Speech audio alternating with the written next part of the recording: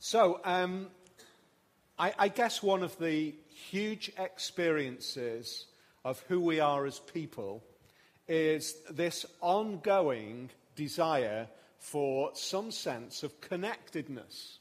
If we think about those of you who are old enough to remember the 90s dot-com boom, one of the things that we saw in that particular era of time was this great hope for the internet. The internet was going to change all of our lives, and there's this massive investment, huge investment in the dot-com bubble, and then it all seemed to collapse. The reality is, of course, that the first thoughts, the first ideas were absolutely right. We perhaps just didn't quite know at that stage how to utilize the internet.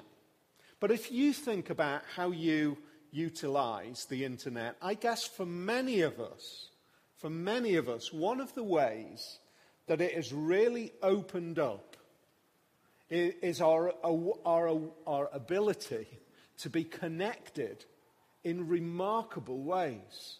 A sense of belonging, a sense of connectedness.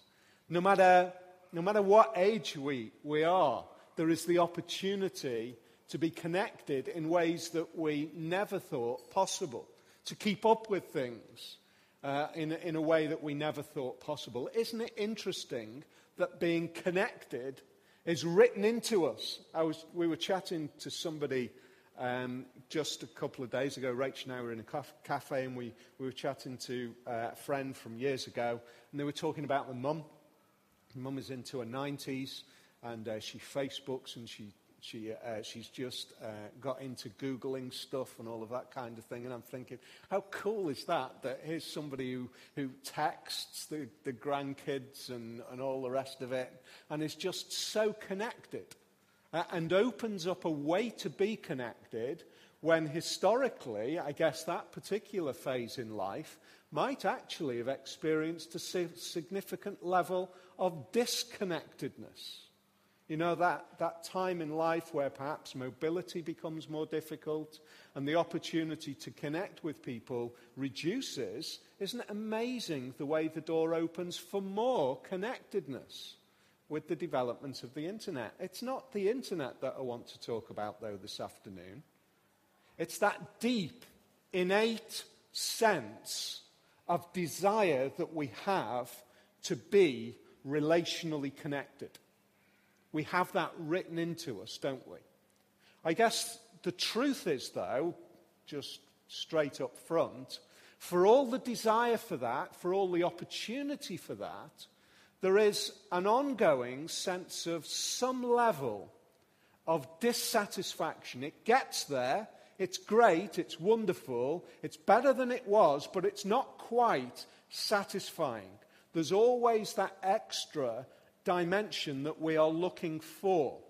One of the storylines that we see laid out in the Bible is that the message of the Bible is about spiritual connectedness. Ultimately, the opportunity for you and I to be spiritually, relationally connected with the God who made us. That's, if you like, if you think about one of the big banners that sit over the top of the Bible, that's one of those banners that we could put in place.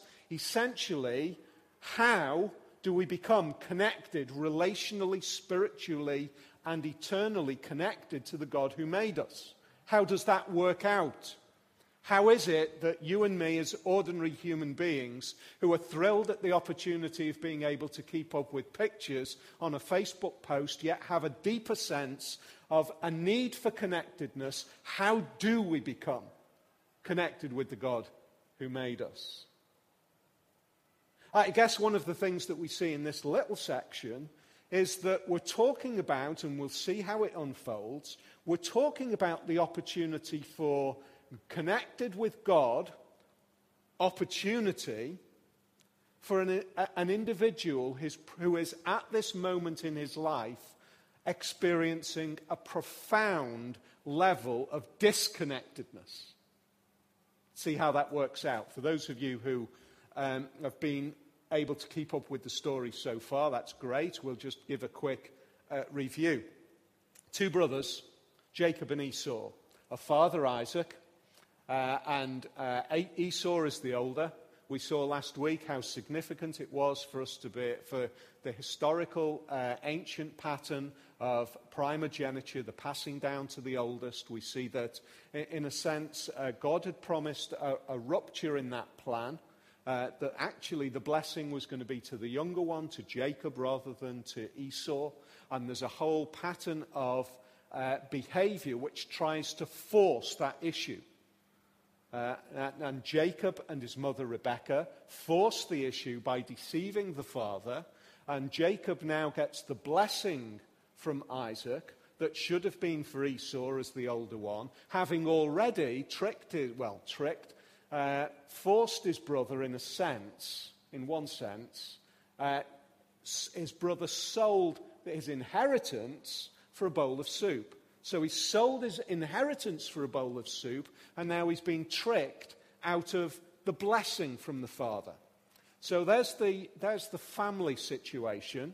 Not surprisingly, that results in a huge fracture in relationship, in a context where it would not be unusual for that fracture to result in physical violence and even death. That's exactly how it works out when Rebekah hears that Esau is determined to kill Jacob. And so Jacob, as Rebekah speaks to Isaac and says, this son of ours, Esau, is going to marry these local women rather than marrying from our own family. Just imagine how terrible it would be if Jacob did the same. So send him away. Isn't it amazing the way the deceit continues? There isn't that straightforward open. The reality is one of your sons is likely to kill another of your sons. Therefore, let's just get him out of here. But the deceit continues. She uses the behavior of Esau as a way to persuade Isaac to send Jacob away, which is precisely what he does. He sends him away on a single individual journey, nobody with him, to go to Laban, Rebekah's brother, to go and to find a wife there. But essentially, Rebekah has got this added desire: get Jacob out of here, because Esau is going to kill him. So she sends him away, and Jacob is now traveling through the desert, through the wilderness lands, through the scrubland, by himself. Isn't it fascinating? From the idea of gaining an inheritance, from the idea of gaining a blessing, we now have this guy experiencing a profound level of disconnectedness as he now travels alone, wondering whether he will actually make it on this dangerous journey by himself to his uncle Laban to try to find a future for himself. Doesn't seem as if all the plans have worked out, does it? What we also see in this preliminary is, on the one hand, if Jacob, for all of his confused desires to kind of force the issue and all of Rebekah's deceitfulness, there is written in to Jacob a recognition of his heritage. He understands who he is in the life of his father, Isaac, and in the light of his grandfather, Abraham, and therefore he follows through with the pattern of going back to his uncle Laban to try to find a wife, which is exactly what happened for his father, and his grandfather left that place with his wife. So he has a sense of connectedness. Look at how his brother Esau responds in verse 8. Esau then realized, so Esau finds out that his brother has been sent away. And he's really angry, he's really frustrated, he's unhappy with the way it's worked out. He learned that Isaac had blessed Jacob and sent him to Paddan Aram to take a wife from there, and that when he blessed him, he commanded him, do not marry a Canaanite woman. So there's the context. Esau knows one of the things that my father is really angry about is the Canaanite women that I have married. Esau then realized how displeasing the Canaanite women were to his father Isaac. So he went to Ishmael and married Mahalath. And then that's the kind of con. Yeah?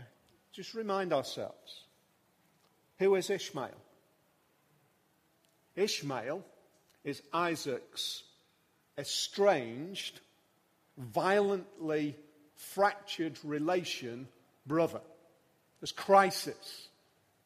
There's enmity. There's strife. They hate each other. Look at what Esau does.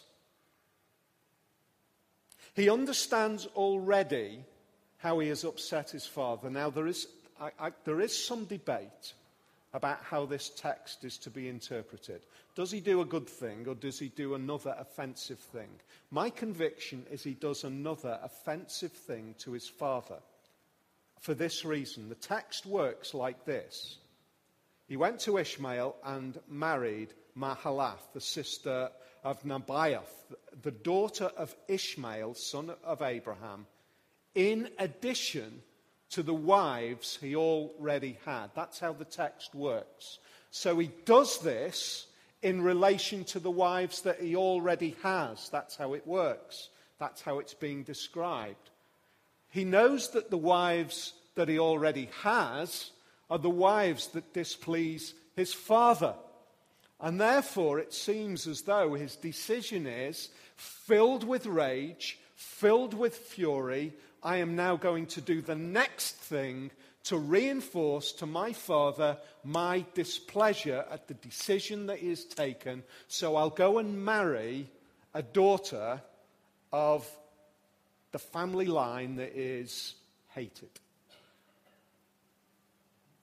It's a little question about his behavior before, isn't there? You know, the fact that he's willing to not really be concerned about his inheritance, so he sells it for a bowl of soup. The fact that actually the only thing that he really wants is his father's blessing. But now he finds himself in that strange situation. His brother has gone. He's the one that is left with his father. And the decision that he takes when he is left with his father is to crank up the animosity. Here we have this narrator just throwing us little lines to say, what is the heart of these two men?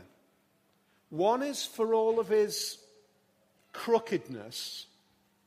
One is at least trying to get a handle on his heritage. The other is using every opportunity he can to decisively put stakes in the ground in front of his father to say, I want nothing to do with it. So what we see is the heart revealed. When we read this on face value, it seems as though Esau just gets the raw end of the stick. It really does. He's tricked. He's comes in hungry. He's got all of these things going on that are militating against him. He's got a mother who's kind of working in the background, hidden against him. Poor old Esau. The reality is the narrator is trying to help us to see this is not an issue of actions. This is an issue of the heart. And the issue of the heart is that Jacob, for all of his crookedness, his heart is set before God, and Isaac, for all of his desire that looks as if he's concerned about his heritage is actually purely self-seeking. And when it all goes wrong, he has no love for his father. That's the background that we see.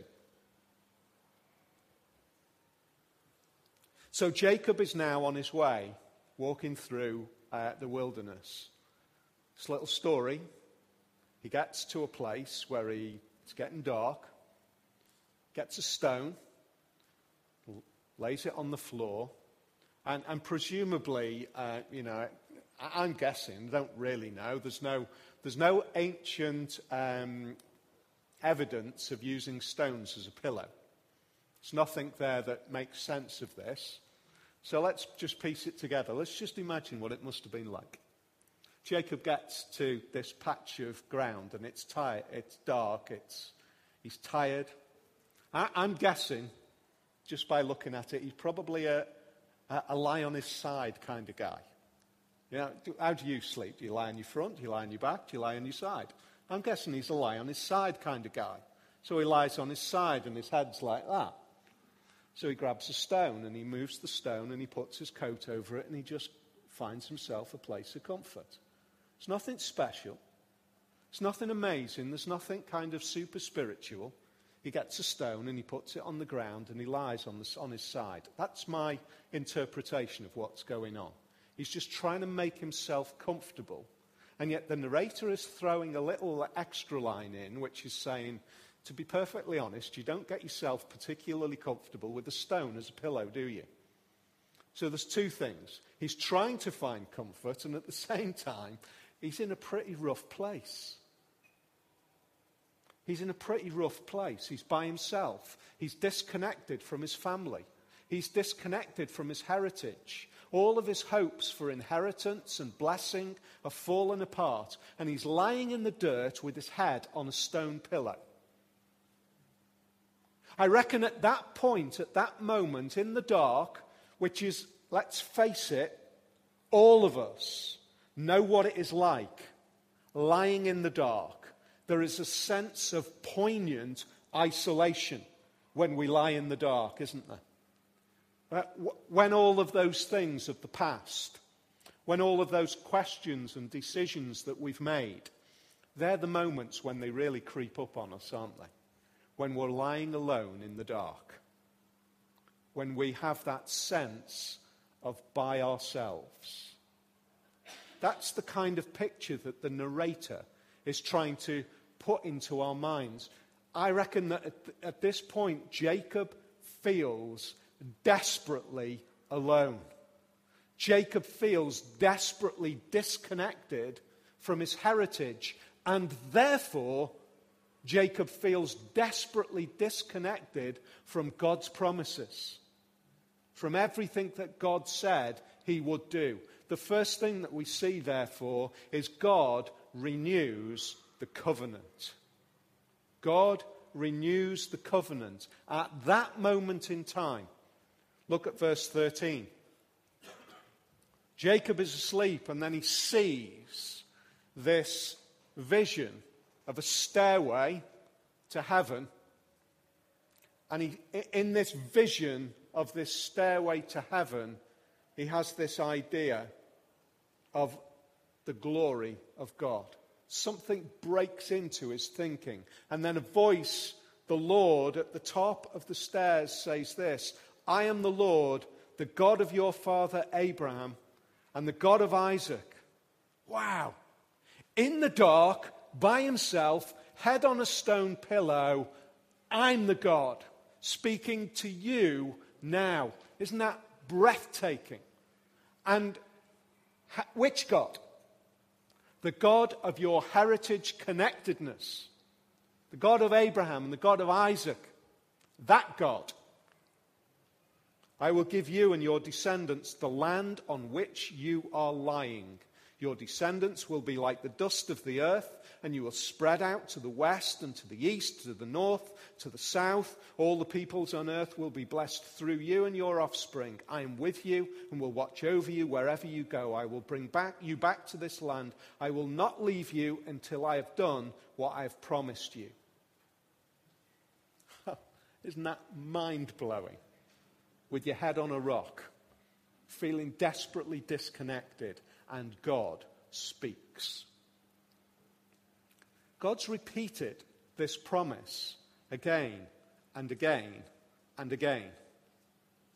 Something about things being repeated. Everything that we learn in one way or another is because it is repeated. Unless you've got some sort of genius photographic memory. But it's some kind of repeated. However you learn, whether it's because you read something and you have to read it and think about it, Whether it's because you're a visual learner and you watch something and it's watched again, whether it's in a sporting context and it's drills that you go through again and again and again so that you are just fixed into that way of performing and delivering in a particular way. You're just used to it. Do you think God is saying something to us here? Do you think God is saying, by repeating it again and again and again, he's saying, look, you need to understand who I am. You need to know what I'm like, and I am prepared to repeat it again and again and again. I am the God who makes promises and delivers them. Now, at that moment in time, that is profoundly important for Jacob when he's by himself in the dark, disconnected, on a journey by himself with nothing that seems to be the fulfillment of the promises. He needs to know that. And God is willing to do it again. Isn't it also amazing? Jacob, the deceiver, still receives the promise from God.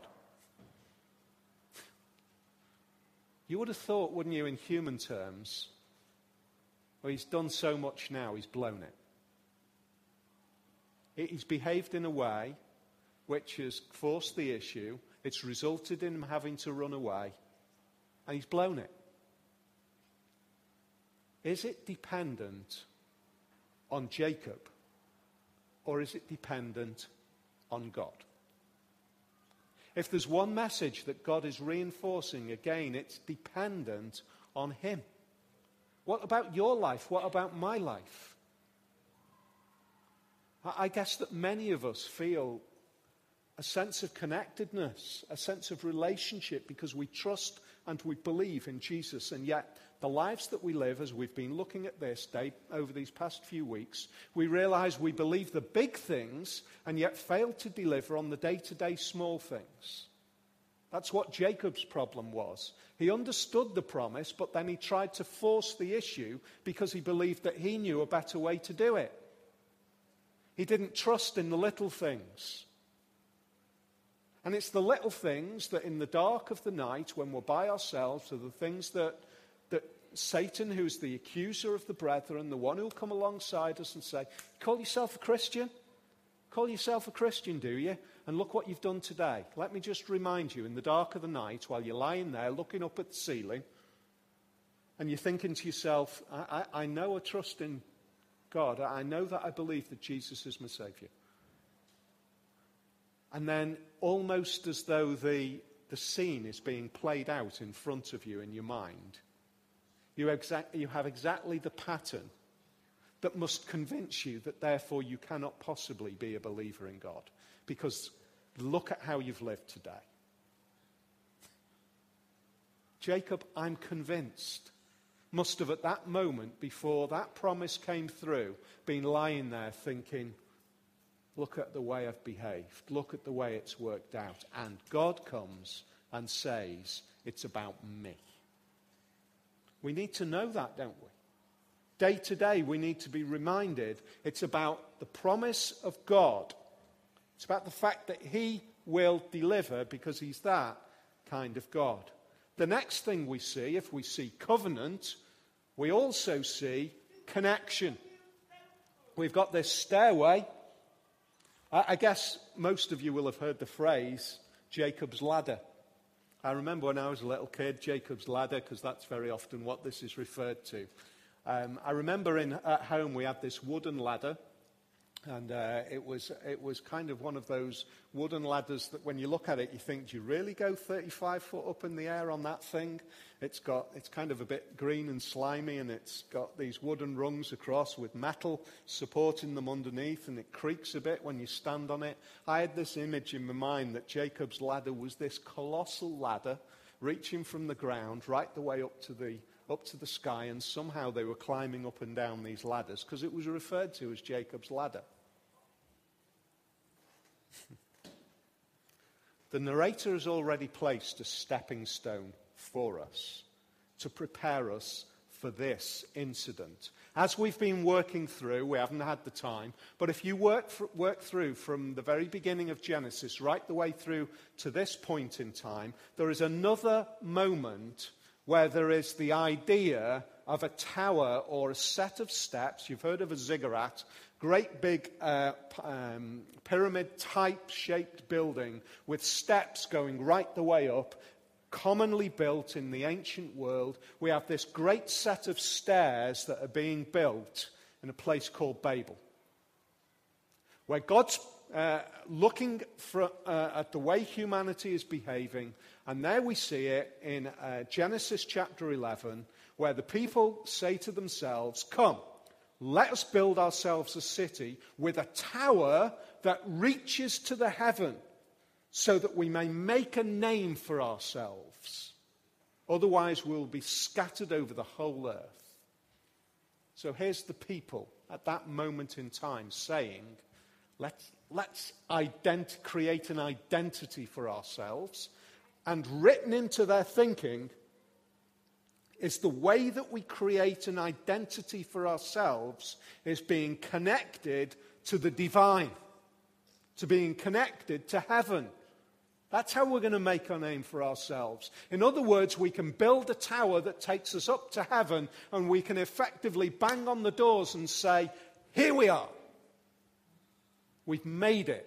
This is our identity before you. We are connected. We're connected to you. We've made it. We've reached it. We're knocking on the door and you've got no choice but to answer us, God." That's the attitude that Babel brings. And God comes along and he wipes it out. And yet what we see here is exactly the reversal of that crisis. The reversal of that crisis. Because as God wipes it out, we read in Genesis chapter 11 verse 8, "The Lord scattered them from there over all the earth, and they stopped building the city." In other words, blessing from God? No, a scattering was the result of trying to reach to heaven. But when God reaches from heaven down to earth, there is not a scattering, there is a gathering. That's what God says, as he says it to Jacob. You look at this stairway that I create, reaching from here to you, and you will be the way in which there will be a gathering together again of the people from all of the nations, from the north and the south and the east and the west, and the numbers will be beyond counting, and there will be a great blessing for the people of the world, not because you've reached up to me, but because I've reached down to you. Now what the Bible is saying is, get that in your brains. Get that in your brains. Get that fixed in, because it is the single most important aspect of this bit of the story. This bit of the narrative. You will never reach up to me, God is saying. You will never build a flight of stairs to reach from earth to heaven, but I can reach from heaven to earth. I can reach you, but you can't reach me. That is astounding grace, isn't it? Jacob wakes up and he says, "Wow, this is amazing. This is so incredible what's going on here. I didn't even realize it was just me going to sleep at night with my head on the pillow. And this is the house of God. Bethel, Beth-El, home, house of God." That's what he calls it. This is the house of God. You know, Jesus says, remarkably, there's another kind of house of God. There's another dwelling place of God. What is the house of God? What is the idea that continues? Where does God dwell? Well, Jacob, at this moment in time, says God dwells in this place because there's a stone here. But as the storyline develops, God dwells in a temple. God dwells in a tabernacle first, and then God dwells in a temple. But ultimately, God dwells with human beings in Jesus. That's the ultimate picture that we see. And Jesus says,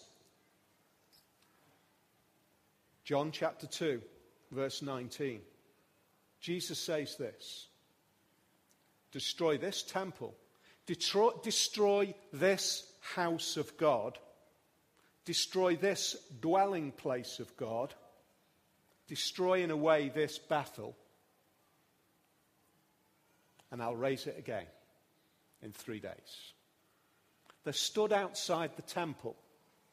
And Jesus looks at the temple, which took hundreds of years to build, and he says, destroy this temple and I'll rebuild it in 3 days. And they look at him like he has gone out. What are you talking about? The dwelling place of God, the temple, it's taken years and years to build this, and you reckon that you can build it in 3 days? Absolutely. Of course I can. Because the real dwelling place of God, the real presence of God, is not in a place of stone. It's in the embodiment of God, the divine, on earth.